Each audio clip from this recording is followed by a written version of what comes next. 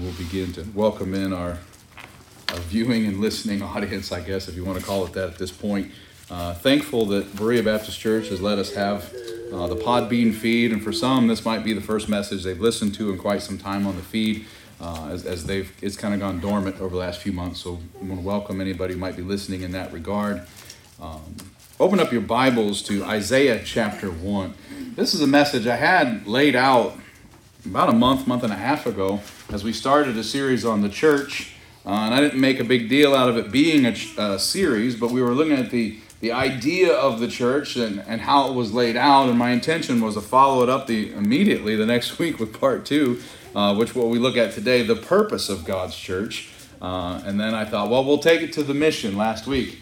And then the Lord changed that as well. It's always good to give everybody a little inside baseball. The message that was the one that I canceled out of the services last week is this one. And it must be because it was meant for us here today, because the Lord hasn't given me yet another message to replace it with.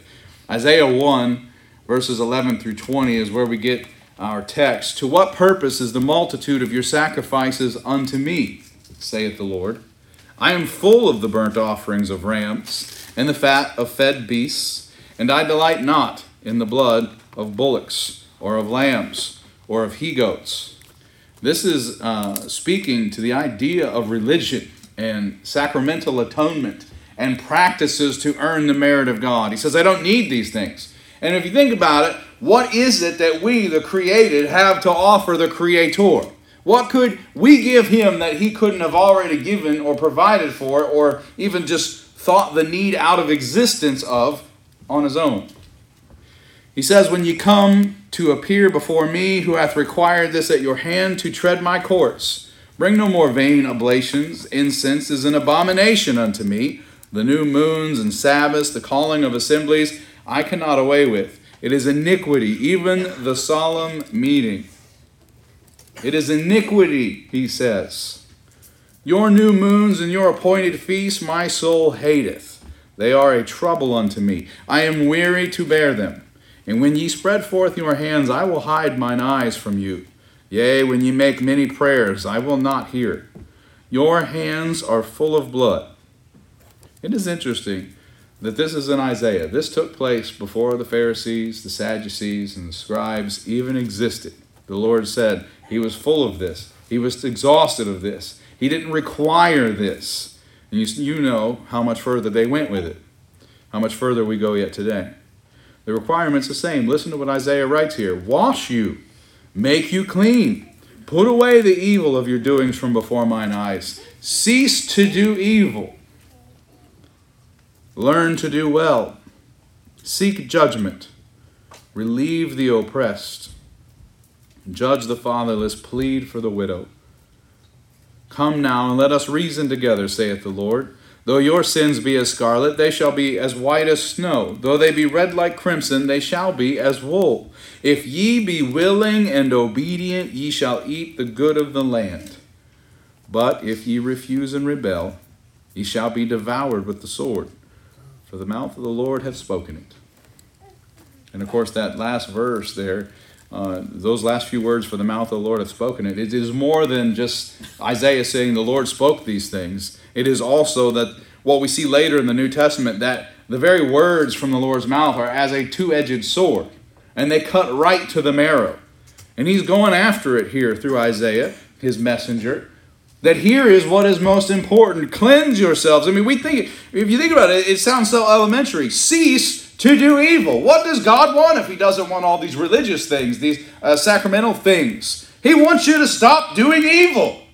He wants you to cleanse yourself. He wants you to repent, beloved. He wants you to be a part of the program that He had laid out by His Son through His Son's ministry on this earth. What did His Son accomplish? Well, quite a bit. What we're studying here today is the church that He had started. What we see in our afternoon studies through the Lord's ministry is that same thing. But He also said these very same things. Cease with all these practices. Remember what He told the Pharisees. You have like the key to all these things. And not only do you not share it, you do not use it. You have trained yourselves in a pattern of tradition, thinking that gets you closer and closer to me. Well, what we see in the news right now, what we see happening in Israel right now, there is no tradition for that. There's no sacramental atonement or practice to prepare us for that. What prepares us for what's happening over there is God's Word. Amen. That ephod that we talked about this morning, that portion of Psalm 119 that we talked about this morning, all of these things put on Jesus Christ. To do that, we have to do all these things. Wash you, make you clean, put away the evil of your doings. But from before mine eyes, cease to do evil. Learn to do well. Seek judgment. Relieve the oppressed. Judge the fatherless. Plead for the widow. Think outside yourself, he says. Repent and do away with all the stuff in the past. Put on the armor, because what you are called to do is ahead, not behind. Useless before the throne is the sacrificial blood of animals to pay for our sins. There are no more crosses. There are no more altar tables for sacrifice. God says here that our sins have been washed from the sticky scarlet mess that we have made, leaving us as white as wool, as white as snow. And we are to rejoice. Amen. He's the sacrifice, and the sacrifice has been made by He, the perfect high priest. We had nothing to do with that entire event except putting Him there. We were there with the crowds, were we not? Crucify Him. Crucify. Think about your most sinful acts. I don't want to say sins, the most sinful things of the past, because we still sin. But in those acts, we also cry out, crucify Him. It ought to bring a tear to our eyes every time we've let a slip of the tongue, oh, this wicked fire that we cannot control. We also cry out, crucify Him, because we made it necessary. Every time we hurt another for our own gain, every time we think an evil thought, we also think, crucify Him, crucify Him. God then says, if ye be willing and obedient to the things He confesses there in the text, ye shall eat the good of the land. Psalm 110 verse 3 says, thy people shall be willing in the day of thy power. Jesus told Peter the purpose He had for him. If Peter was willing and obedient and loved the Lord as he should, what was his purpose? Feed my sheep. The church is to do three things. And everything's really encompassed in these three things. The church is to evangelize, the church is to baptize, and the church is to catechize. And we'll discuss each at length. First, the church is to evangelize. These are the purposes of the Lord's church. Turn to Matthew 28, verses 16 through 20. Very familiar text, but it is the Great Commission. And anytime I reference it, I like to try and encourage folks to turn to it. We ought to wear out this set of pages. These are our commandments. This is our commission. And we have a job, and we hear the boss is coming down the hall, let's say, and he's coming down, and you want to understand what it is that you've been required to do, your SOP, as we call it in the world, your standard operating procedures. What are the expectations of my job that He can hold me accountable for? Well, it's right here, Matthew 28, verses 16 through 20. Because evangelize simply means to preach. The church is to preach. The church is to evangelize. And what do we preach? Look at verse 16. The 11 disciples went away into Galilee into a mountain where Jesus had appointed them. And when they saw Him, they worshipped Him, but some doubted. Notice they still worshipped Him, but some doubted. And Jesus came and spake unto them, saying, all power is given unto me in heaven and in earth. Go ye therefore and teach all nations, baptizing them in the name of the Father, and of the Son, and of the Holy Ghost, teaching them to observe all things whatsoever I have commanded you. And lo, I am with you always, even unto the end of the world. Amen. Brief rabbit trail. Verse 19 is not like what Jacob's sons did to the Shechemites. He's not saying in verse 19, go ye therefore and teach them religion. Teach them the signs of the cross. Teach them how to acknowledge what man has established since my son's death. That's not what he's telling us here. He's saying teach them everything you've been taught. What we refer to as the Baptist distinctives, but truly are Bible distinctives. There's no other book like this.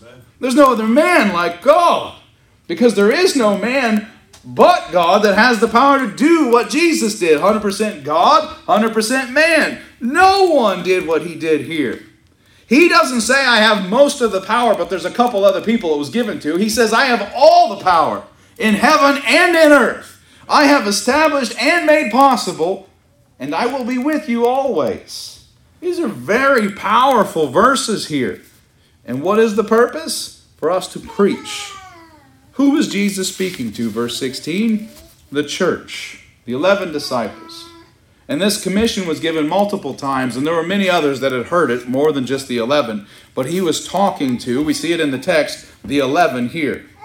Paul says, as I mentioned, this wasn't the only time it was delivered. In 1 Corinthians 15, verses 3 through 8, Paul gives us a scenario in which this was delivered after he was buried and rose again. And he says that he was seen of Cephas, then of the 12. After that he was seen above 500 brethren at once, of whom the greater part remain unto this present, which means they were still living when Paul wrote this writing. But some are fallen asleep. After that he was seen of James, then of all the apostles, and last of all he was seen of me also, as one born out of due time. And that's where we saw in Acts at the Damascus Road event. And I have a series we'll probably go into after this that really chases down all the events that Paul's referencing here. But this is our proof that this commission was so important that not only did the Lord himself deliver it, but he rose from the dead and he came back and gave this message over and over and over again. You tired of preaching the gospel yet? Well, our ensample came back over and over and over again to make sure that we knew we were to go and preach over and over and over again unto all nations those things which he taught. He was also speaking to the church for all time. Look in that text again. I'm with you always, even unto the end of the world. So not only was he talking to that first church that he established and built, but he was talking to the church for all time. Remember that his ministry was in time, but he himself was outside of time. This is why his words yet live before us today. Think about the insurmountable amount of oppression that Jews and the Christians have faced, and yet this book is still here. And we go back and forth with one another about the translations and all that, but this could have been, and probably should have been, by the attempts of man and Satan, extinguished years ago. They say that the reason the Bible is omitted from the bestseller listing is because it would be the bestseller still to this day, the amount of sales of this book in particular. I'm glad they took it off the bestseller list. It doesn't belong there with that filth that's usually there. Who were they to preach to? Go ye therefore and teach all nations. What were they to preach? All things whatsoever I have commanded you. In other words, all things Jesus. We heard it in our Sunday school lesson. We are to teach all things Jesus because that is what we're required to put on. This corruptible must put on the incorruptible. This mortal must put on immortality. How could they do such a mighty work? How could the church truly preach? Keep in mind the cover-up of Jesus' resurrection just took place in the verses before this and is still reported in this manner until this day. It blows my mind. If you read there, let's start in verse 11 of Matthew 28. Now when they were going, behold, some of the watch came into the city and showed unto the chief priests all the things which were done. I like to think these are probably the same chief priests that when Judas Iscariot said, I've made a mistake, I shouldn't have been a part of this, tried to give the money back, and they said, what is it to us? And they cast the money back to him just before he bought Potter's Field and hung himself. I like to think these are the same chief priests. They keep trying to bury this Jesus person. They keep trying to stop this evangelizer, this preacher. And when they were assembled with the elders and had taken counsel, they gave large money unto the soldiers. Saying, say ye, his disciples came by night and stole Jesus away while we slept. They gave a large amount of money, even in that day, to the soldiers to say that they failed at their job and fell asleep and the body of Jesus was stolen. It kind of sounds like something that would happen in 2023 with a Hunter Biden involved in it, but this happened right here before the commission. So we say today, how could they go and teach these things? Beloved, conspiracy existed way before 2023. It existed right here. And then they say in verse 14, and if this come to the governor's ears, we will persuade him and secure you. Verse 15, so they took the money and did as they were taught. And this saying is commonly reported among the Jews until this day. There are still a multitude who believe that this was just a man who was a teacher because of this lie there. Also because the truth hasn't been revealed unto them. But this method or this entanglement, this lie was allowed to exist way back in the beginning. How could they preach? Because all power of heaven and in earth had been given unto Jesus. And he has, for the purposes of his will, declared that he will be with his saints always, even unto the end of the world. What is he giving them there? He's not just giving them a to-do list. He is charging them. That's what this commission is. When a church ordains a man, I remember my ordination back in 2017, the church gets a charge. Usually there's two preachers that will preach. So one preacher will preach the charge to the church. Another preacher will preach the charge to the pastor or the man who's being ordained. You ever think that it's hard to sit under a sermon you feel like is just for you? Have the title actually be just for you. It's as uncomfortable as it sounds. But it's important.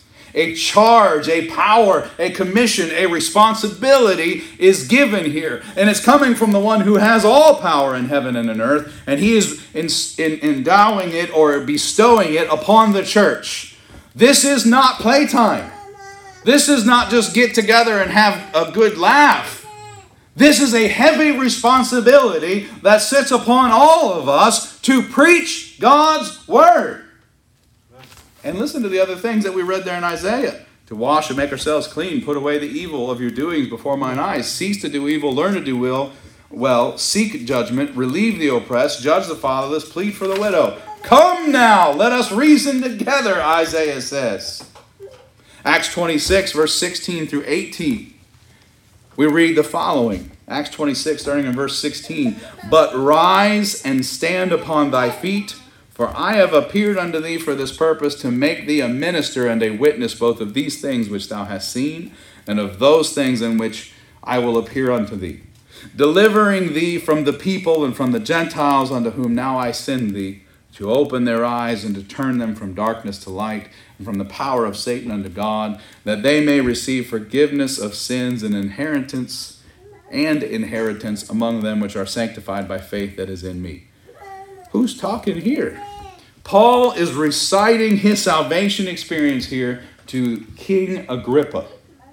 And he says he was told to rise and stand, for Jesus appeared before him to make him a witness. That is each and every saved soul in this room. That charge, those beautiful verses in Acts 26, 16 through 18, rise, stand upon thy feet. All the power of Satan falling at the feet of God. This is the charge that has been granted unto each and every one of us. Think about Paul here is not afraid to tell King Agrippa. Or as we said of the three Hebrew children, he's not careful to answer King Agrippa. There is a greater power than you, King, he says. And he has bestowed upon me a responsibility to preach the gospel unto the Gentiles, to preach hope unto the hopeless, life unto the dead, a healing unto the sick. What was the purpose of him rising and standing? It says, to be a witness. A witness proclaims what they'd seen or what they had heard and how they were impacted by it or how they feel about what they'd seen and what they heard. That used to be how journalism was done, if you recall. And even in my own lifetime, they used to interview people and play the entire interview. What did you see? How do you feel about what you saw? Now it's usually spliced up to fit the agenda that they have, but that's how it used to be. Have you shared your testimony lately? Have you told somebody about seeing or hearing from Jesus and how you felt about it, what was changed by it? This is the charge unto the church to evangelize or preach. You have a powerful message. I don't have your testimony. You do. I can't go preach other people your testimony. Well, I was a Catholic schoolgirl and the gospel, that doesn't work coming from this face. That's your story.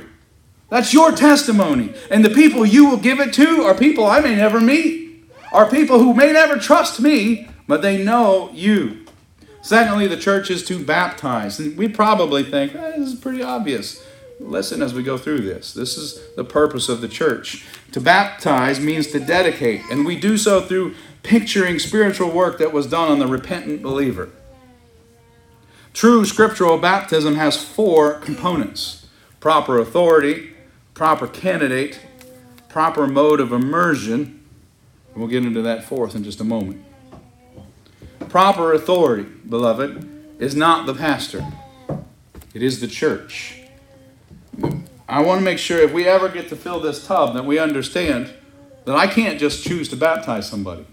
It is the authority of the church that votes in favor or against of baptizing an individual, and then you charge me with the authority or the power to go into those waters and baptize someone.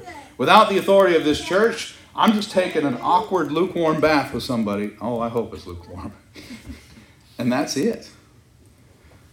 It is not the pastor, the preacher, or the deacon, though they've been ordained. It is the church. The authority to baptize a committed and obedient saved person was given to the church, as we see in Matthew.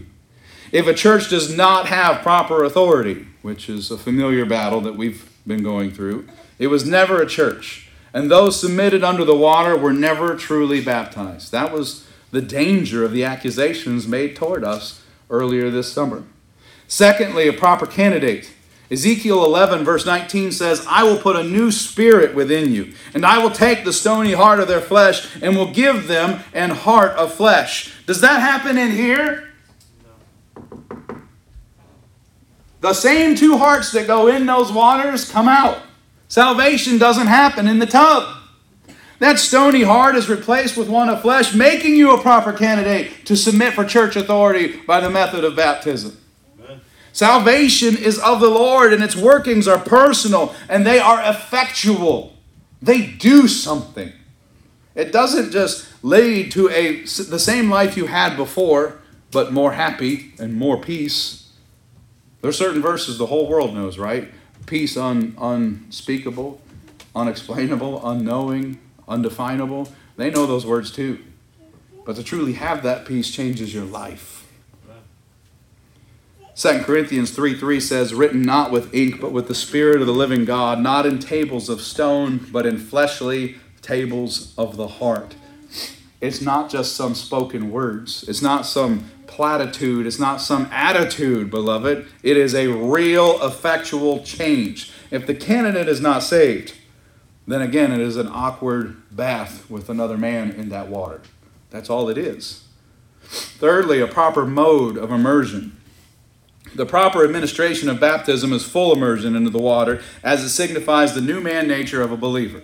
I believe so firmly in this that when I baptize someone, I ask for 2 witnesses. And they come up to either side of the hole, the window, the viewing spot, whatever it is, and they're there to make sure the whole body goes under.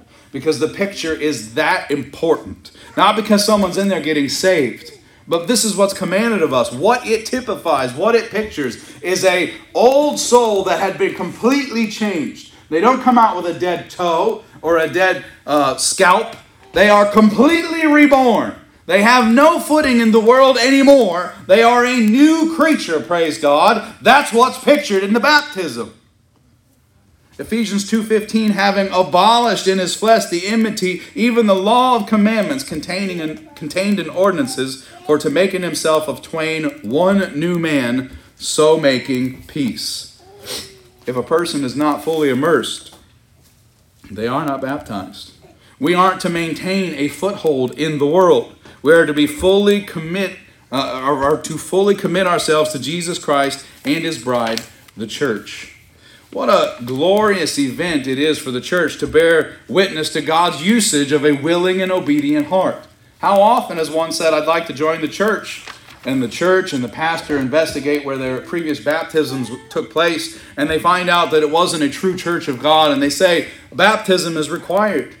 And hopefully they say it in love. That's how it should be handled. There's no commandment on the church to really handle much of anything without love. And they say, well, I won't do that. I refuse to do that. Those words, refuse and I will not, are very dangerous if the Lord has given commandment to do. Please don't think for a second that if your baptism was given under the wrong authority, you weren't a proper candidate. Or if the mode of full immersion was missing, you weren't saved at the time that you are destined to live apart from the church. If your heart is aligned with the truth of God's word, submit yourself to baptism today. Come forward and explain to the church something was missing of those important elements, and I want to make sure that it's right. We had a baptism in Berea when we first got there of a man who had been baptized at a local denominational institution. I wanted to come into the church. I explained to him that after investigation, we believed him to be a proper candidate, but we couldn't accept his baptism. He had to be rebaptized. He prayed about it for a couple of weeks and said, this is what I need to do.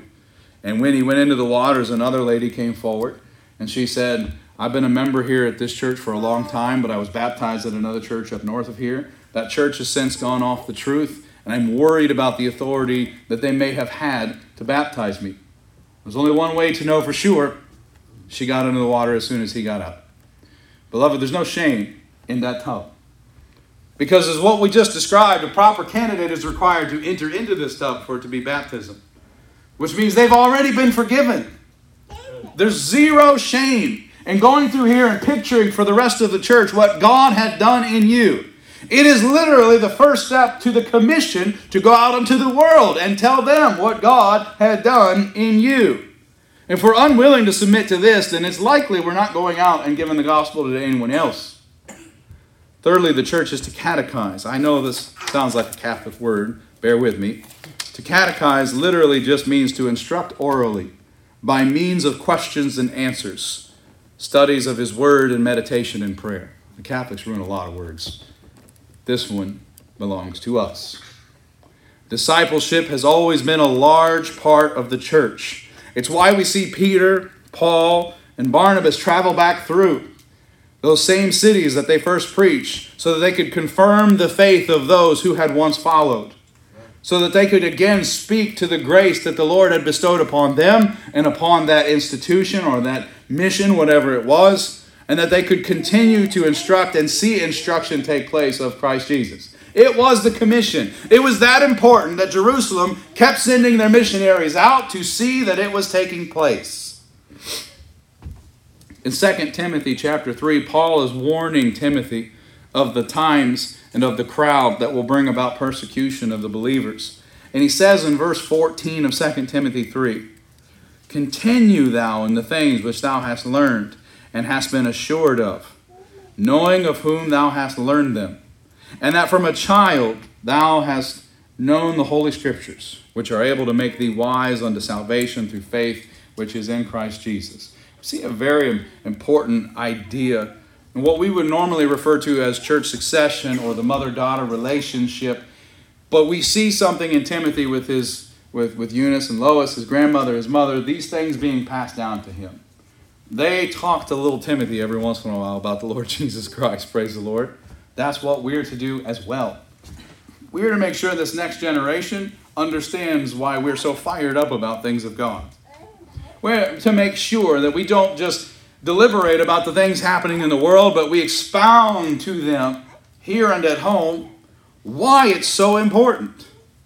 To tell my children abortion is wrong, that's a good thing. It's a good message to send. I need to follow that up with life is valuable at home. And explain the power of the blood that's laid out in this Bible from cover to cover. See, our responsibility never ends, does it? There's one thing they didn't tell us back in 2006 when we were so excited. We were pregnant with Isaac. We got a baby boy coming into the world. Nobody ever said that there was going to be breaks, vacations, or times to clock out. You're a parent now until you die. This is our responsibility with the commission, beloved. You are a church member now until you die.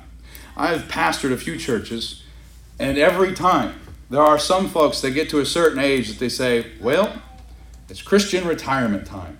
Back east, it's awful because they become snowbirds, and you can never find them. Are they supposed to be here today? I don't know. I don't know where they're at. And it's even worse when you go down to Florida and you find all of them. But beloved, there's no retirement here. Our retirement is an eternity with the Lord Jesus Christ. You're never going to match that retirement in this life.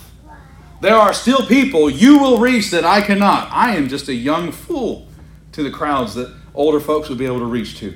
I'm a guy who hasn't lived enough life to understand the realities of what they go through. It doesn't matter what I've gone through. I wear that on my face. Isaac will receive it too. He's younger than I am, but he's going to be able to reach people that will look at me and say, he's too old. How'd you put it? 20-something's really old? I'm not 20-something. I'm two 20-somethings mashed together. But there are crowds he'll reach with the gospel that I won't. Now, if those download numbers go sky high on Wednesday, we'll have to talk about what you're doing right and what I'm doing wrong. But how can we witness and teach of the things of the Lord Jesus Christ to the lost? Putting on the ephod, putting on the Lord Jesus Christ, teaching God's word, living God's word. There are times in which you will preach to others without ever saying a word. Because what you do and how you live becomes the first Bible they've ever read. That man there knows Jesus. How do you know? He seems to have hope while the world is falling apart. We're starting to see a very noticeable difference in this world, are we not? Between those who know the Lord and those who assuredly do not. This is only the beginning. If the rapture doesn't come relatively soon, we'll start to see the big box churches crumble because they're not set on a solid foundation. Even the biggest and strongest building, if built on sand, will sink. There's nothing holding it up. What's holding us up has proclaimed that the gates of hell shall not prevail against it. Well, there's only 12 of you, 4 of you, 2 of you. So be it.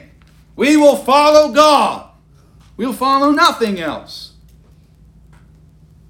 Verse 16 of 2 Timothy 3. Possibly one of the most important verses in all the Bible.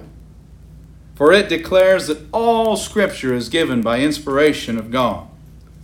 And that all Scripture is profitable for doctrine. And that all Scripture is profitable for reproof.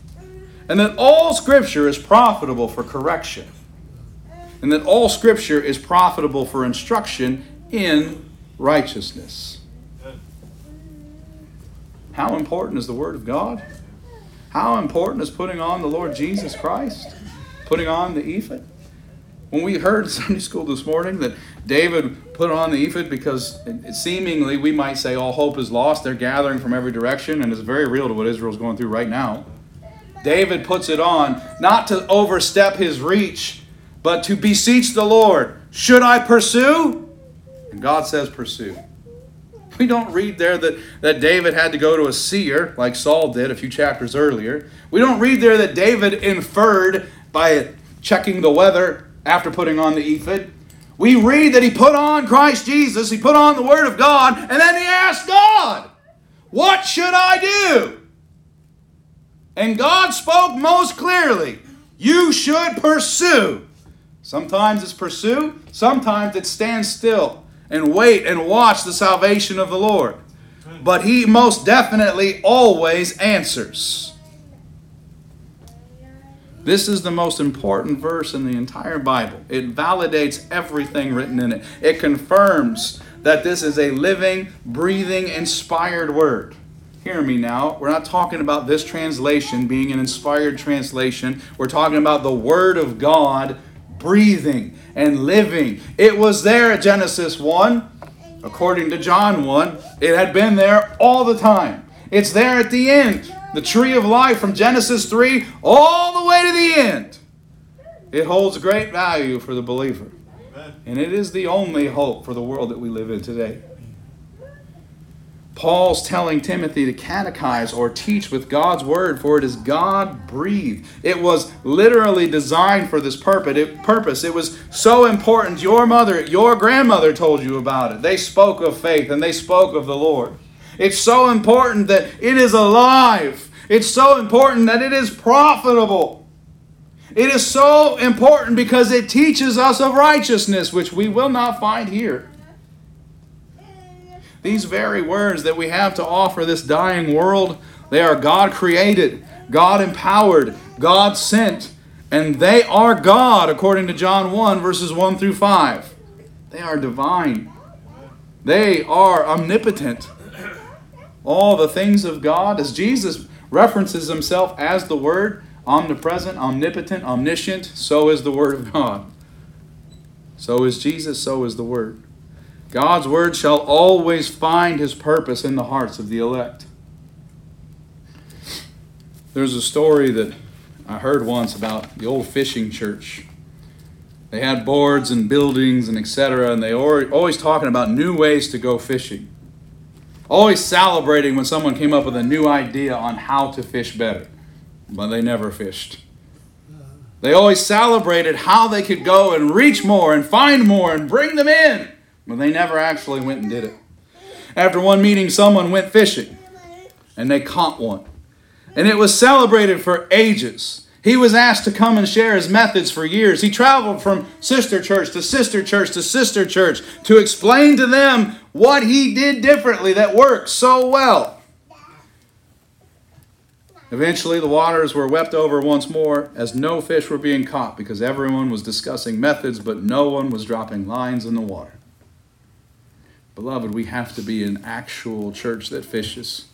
We have to be a church that reaches to the girl's home and the boy's home. We have to be a church that cares for the widow. We have to be a church that lifts up feeble and weak knees and hands. We have to be a compassionate church. The pond is stocked. It's time for us to securely tie His word to the line and take it to the fish. Of all the grand plans of the politicians, even the Republican debates are revealing it. None of them are laying out a plan in which we go out and give the gospel to the lost. None of them are laying out a plan in which we repent, for the kingdom of heaven is at hand. They're saying a lot of things are wrong, and they're pointing at the other guy who's also preoccupied pointing at them. But there's only one solution. Jesus said, again, to those who would make up His church, "Follow me, and I will make you fishers of men." Not orators of how to fish, not instructors of the importance of fishing, not crafty salesmen convincing the world that fishing is good, but fishers of men. You know what fishers of fish?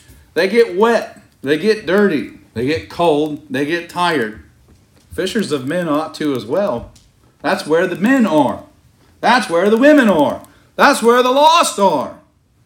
I don't know too many fishermen that would tell you they never got wet when they brought in a great catch.